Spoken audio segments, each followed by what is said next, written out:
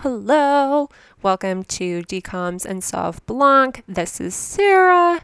It's the podcast where we get a little tipsy on some wine and we watch the movies from my childhood. It's basically what Xenon predicted for the 21st century. Thank you for joining me on this little adventure. Now get your head in the game. Today's episode is brought to you by the Do Not Disturb feature in Slack notifications. It's been making work from home life somewhat bearable for the last 14 months. No, this is not officially sponsored by Slack. Please don't sue me. But I do just have to say, it is 8:30 p.m. my time. I worked 60 hours this week, 55. And I worked late every single night. Friday night tonight, I worked until 8. And I'm just in a mood. So you're going to get moody Sarah. I'm tired. I haven't consumed enough wine yet today. I have halal guys sitting here next to me, but I'm not hungry for it yet. And I feel like I can't just eat it if I'm not hungry because then I won't be enjoying it. Oh my God, you guys, my life is so hard. All right. So I was going to go on a rant about something else, but I think I'm going to do a 180 and talk about my friend Allison, dear podcast listener, follower of DCOMS and Sauv Blanc, calls in, texts me, gives great feedback. Really appreciate you, Allison. Can't wait for you to be a special guest. However, Allison listened to Xenon the Sequel the other day and came back to me with this great idea for the threequel, which she thought was really creative. It is kind of creative. She didn't know, however, that there is Xenon Z3, the movie we'll be covering today, which I also remember nothing about.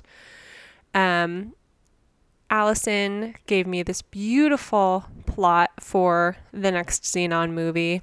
It involved a gender binary child who uses space and technology to save the world by making produce that doesn't go bad right away. I really appreciated it. However, there's already Xenon Z3. And like I said, I do not remember a single thing about it. So before I dive into the actual movie itself, I'm going to give you the 2-second summary. So IMDb says, the heroine sets out to win an important competition, but her dreams of success are jeopardized. That literally tells you nothing. So let me give you a slightly longer summary. High achiever Xenon Carr is competing to win the Galactic Teen Supreme contest, oh my God, and celebrate at the Moonstock Festival in the year 2054. When Xenon wants to beat handsome competitor Bronley Hale, she runs headlong into moon activist Sage Borealis. Holy shit, you guys. This movie is going to be so bad. Good, bad. Can we just... Okay, those were 2 sentences that I read to you. First of all, she wants to win the Galactic Teen Supreme contest. Say that 4 times fast. Ooh, this is going to be really hard when I'm drunk. She wants to celebrate at the Moonstock Festival. Okay. Woodstock? Moonstock? I don't know. She's going against a handsome competitor. Listen to this name. Is this not the most accurate name of the 21st century? Bronley Hale. Bronley Hale. Does Rachel Hollis have a kid named Bronley Hale? I feel like she would. Or like, it's that, it's the Pinterest meme that goes around with the pregnant woman standing in front of a chalkboard and like she's standing showing how many, weeks or months pregnant she is. And she's got all the stupid names spelled all the stupid ways, like crossed out on the board until they get to the final one. And it's like Ashley, ASHLEEYIGH, silent XQ79. You're like, okay. But I can already tell you when I dive into what aged well, it's going to be the name Bronley Hale and moon activist Sage Borealis. Oh my God, you guys. I'm so excited. This movie's going to be so bad. I'm so psyched. I already feel a little bit better. You know, Xenon just lifts your spirits. I've been talking for 5 minutes. I apologize. I'm going to drink this wine. I'm going to eat this halal. I'm going to watch this freaking third installment of the Xenon series and get back to you with my thoughts in a minute.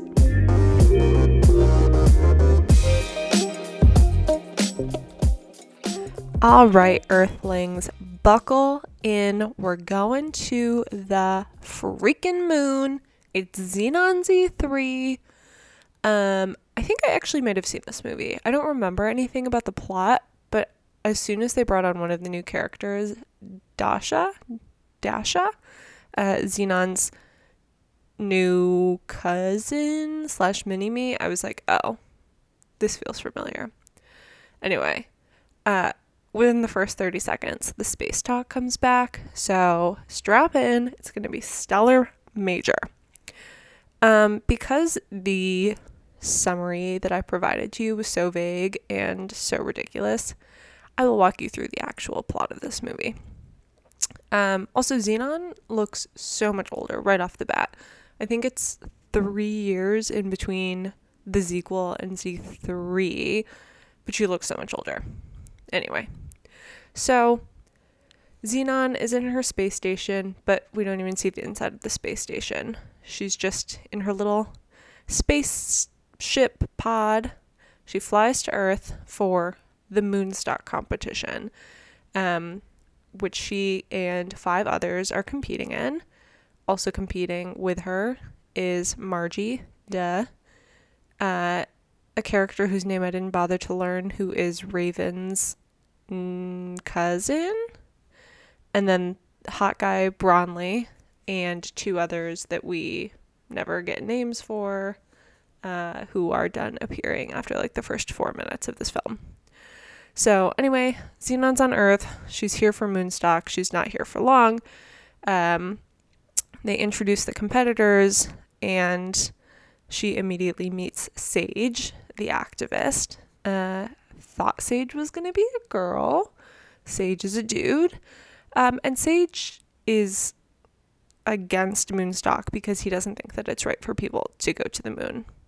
Apparently, part of the competition is spent on the moon.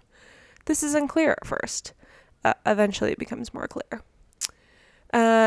B-plot, while all of this is happening, Xenon's cool aunt and her husband, Captain Planck, from the space station, they're married. They want to have kids, but they are old, especially Planck. He is very old. So they can't have kids, but they're fostering a 10-year-old named Dasha. Like I said, she's literally a mini Xenon. Like, outfit is the same, hair is the same. She's obsessed with Xenon. Like, Xenon was her hero over the last 10 years of her life when she was like hopping around between foster homes. She has a Xenon scrapbook that's like a shrine, and she copies her like every move. It's very, very strange. What doesn't make any sense though is that Captain Planck hates Xenon, but he loves the mini version of her. So just think about that. Also, when we get back to Moonstock, you meet Bronley and you get to know him a little bit more. Remember, Bronley is the hot competition guy.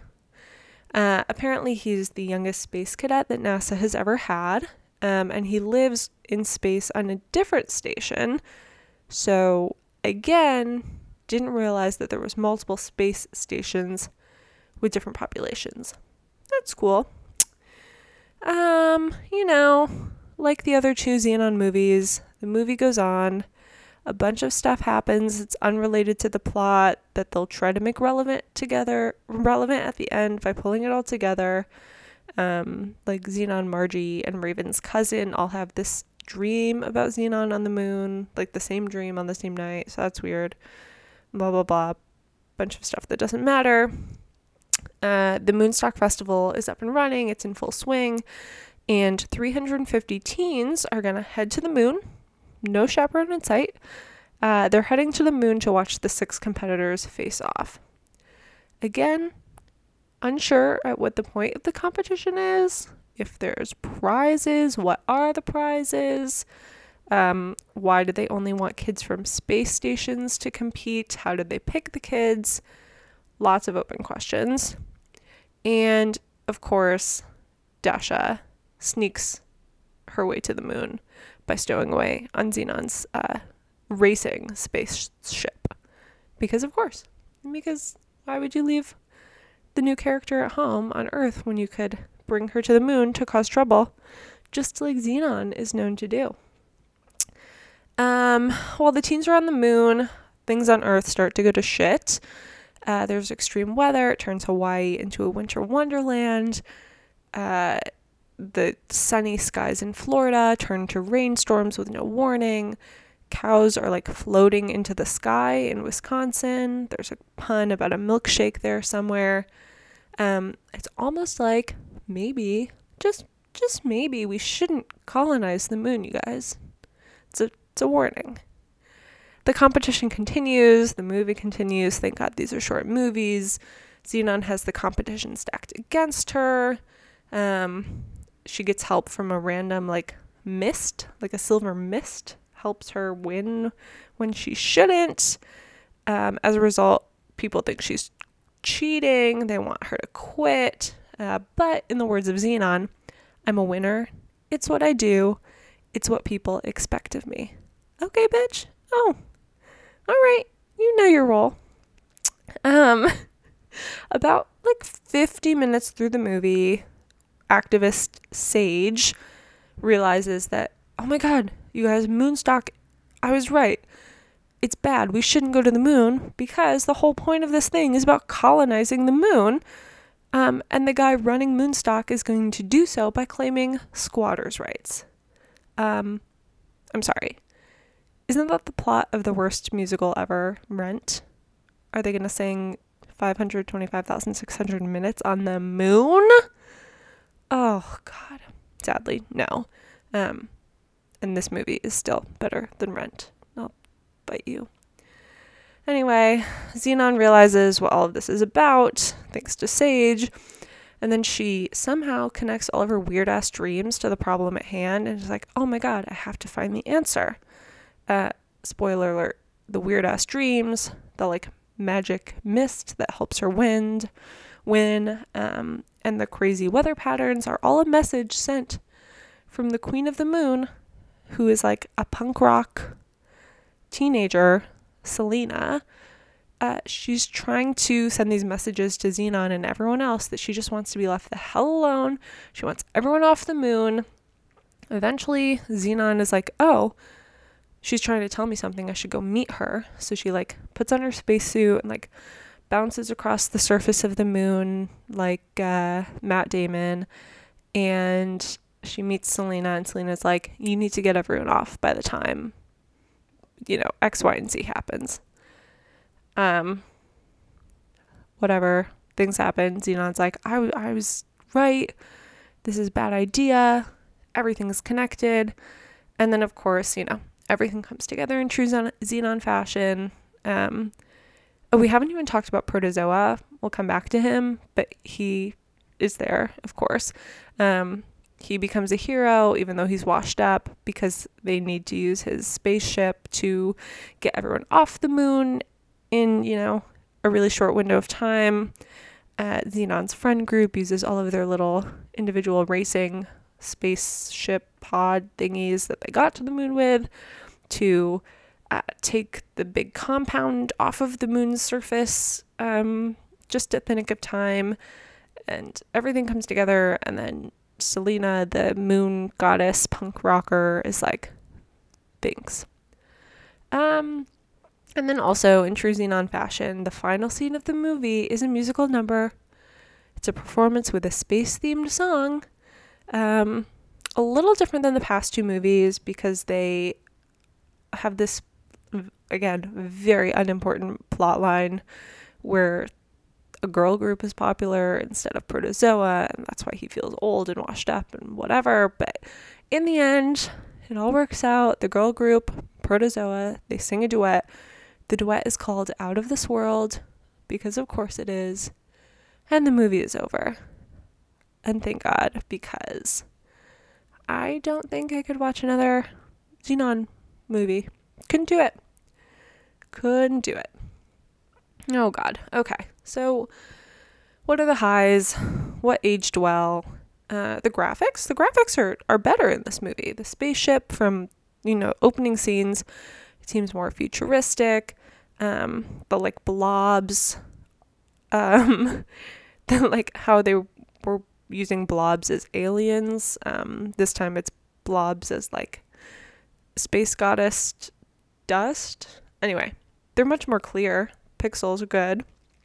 The outer space green screen is getting closer to the standard that we hope for today. So yeah, we'll give that, step in the right direction. The fashion, on point. That's all I need to say about the fashion. What else aged well? Oh, Raven is back. She also aged so much since the first film. And I understand that we didn't see her in the second one because they recasted her character and thought we wouldn't notice, but she's back. Although she doesn't have any scenes with any other people. She's just supposed to be studying abroad in Maui. So she like FaceTimes Xenon like twice, maybe 3 times. So there's really no point in her being there, but it was good to see her. Also, Protozoa is back, which I mentioned. There's no point for him to be there. And he's just like old. I use that very loosely.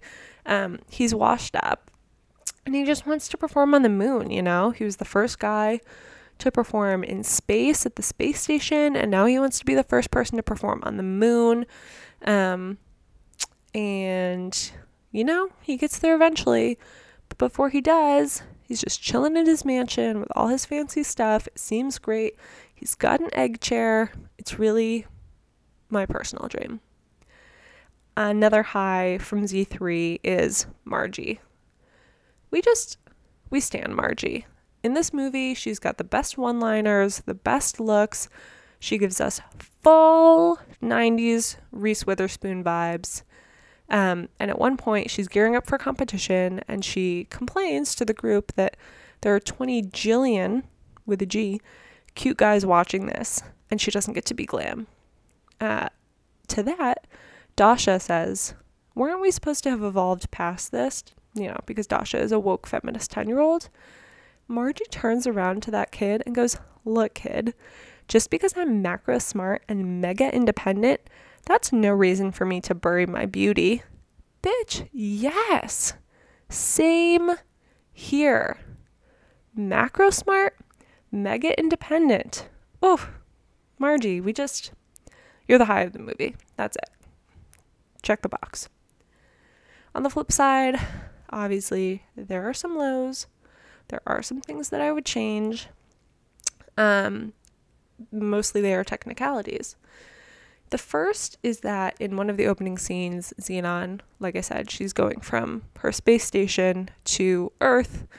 And she's doing this like as part of the equivalent of like her driver's test. So she is in this pod and she gets to Earth so quickly and seamlessly that I was like, this feels fast. Like, doesn't it take a while to go from like the space station to Earth? So I looked it up, how long from NASA's Florida launch pad thingy to the ISS. And the answer is it used to be 3 days and now it's like closer to 24 hours. I think when SpaceX did it, it was like 19 hours. But yeah, it's not 24 seconds or 24 minutes like they would have you think in Z3. It is 24 hours. Another low is the first competition for this Moonstock. The first competition, which is a race from Earth to the moon in these little space pods, results in the elimination of 2 of the 6 teens that are competing. which is stupid. But it's the 4 teens that are left are Xenon, Margie, Raven's cousin, who's in their friend group, and Bronley. So, like, why bother having the other 2 competitors there to begin with? They don't even make it to the moon. We don't know their names. Like, why? Why? So many questions. And why do Xenon and 2 of her friends get to make up half of the total group of teens that get to be in the competition? I don't understand the selection process. Another low, Protozoa. I mentioned that he's in it for a brief amount of time in an unnecessary way. But he's feeling old. He's feeling washed up. And Xenon tries to reassure him that he's not old until he's 30. He's 32, and I'm getting closer to 30, so screw you, Xenon car. Oh, God. Another low is the guy who, like, leads the Moonstock competition. Obviously, because in every movie, the new character who's a wealthy white guy is the bad guy of this movie, so we knew that, like, he was going to be the bad guy in the end. Spoiler. He's super creepy. He looks really creepy. He rigs the competition so that Bronley wins because he knows that Bronley will give him his undying loyalty when he goes forward to colonize the moon. But I think the biggest problem that I have with Moonstock leader guy, again, whose name I never bothered to learn, is that he holds the activist, Sage, holds Sage hostage. But he holds him hostage in his office and, like, leaves him there sometimes. And so Sage has full access to all of his plans about colonizing the moon, which is how he figures out the plans. So that's dumb. And then at the end of the movie, like I said, they have to get everyone off the moon because Selena, the moon goddess, is pissed. And part of the terms and conditions is that they have to, like, clear everything off the surface as well, not just the people. Okay, fair. So Xenon gets all the people off, and then she goes to these great lengths with her friends to lift the dome off of the moon.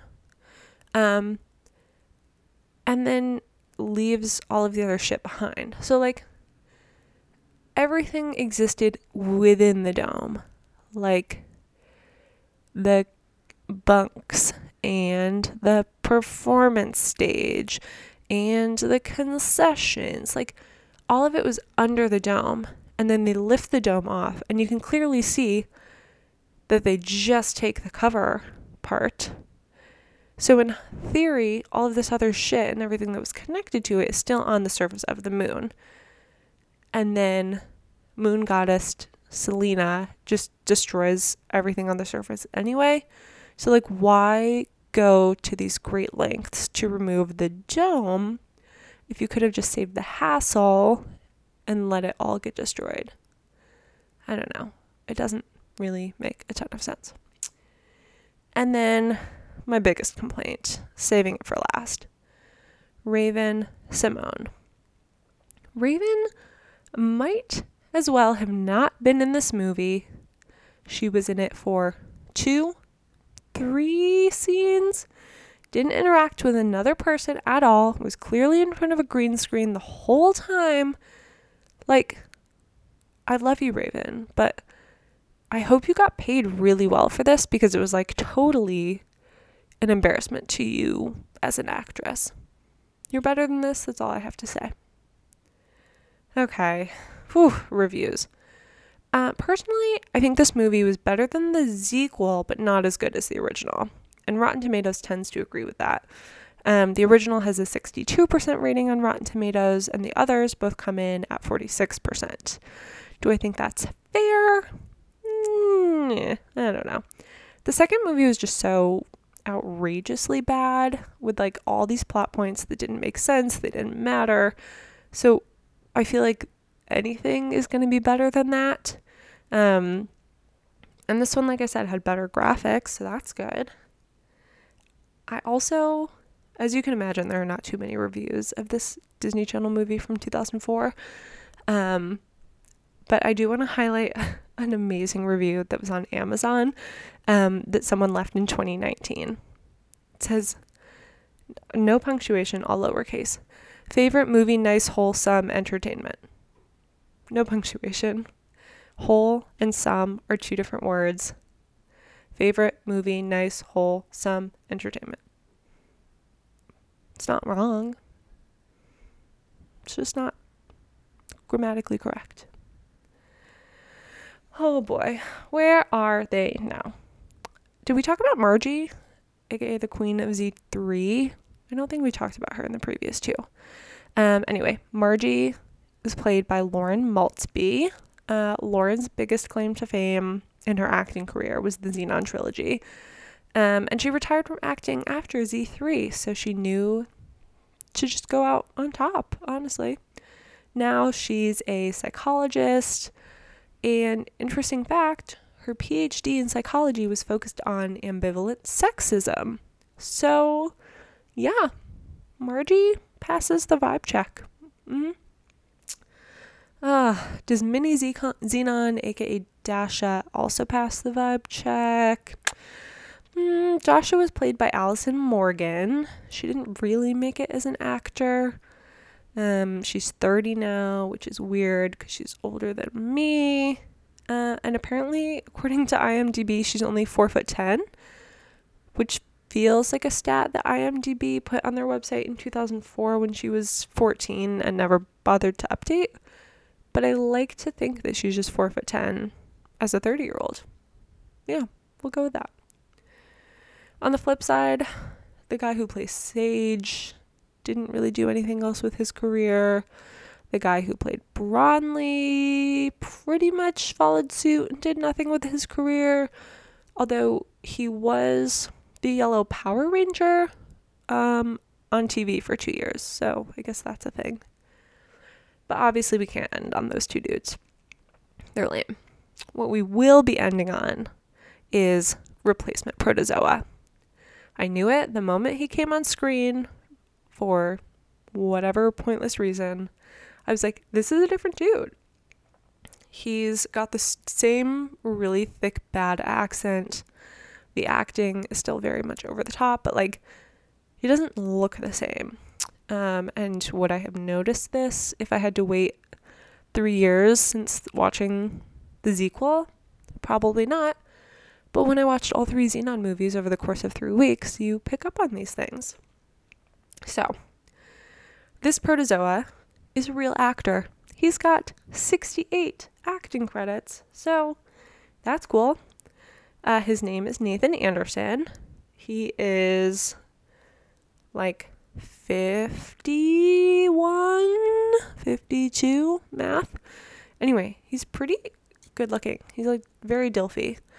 And while most of his credits are like single episodes of TV shows, a lot of them are well-known TV shows. He's been on West Wing, General Hospital, CSI, Young and the Restless, Will and Grace, Bones, and more. So that, to me, feels successful. And that is the last I would ever like to talk about the Xenon series. I hope that you also never have to think about the Xenon series ever again. Yeah, I don't know. I think we're good. Thank you for hanging in there. These movies were really, really bad. I'm going to try to pick a better one next time. I appreciate you sticking in there with me. Have a stellar, major, galactic day.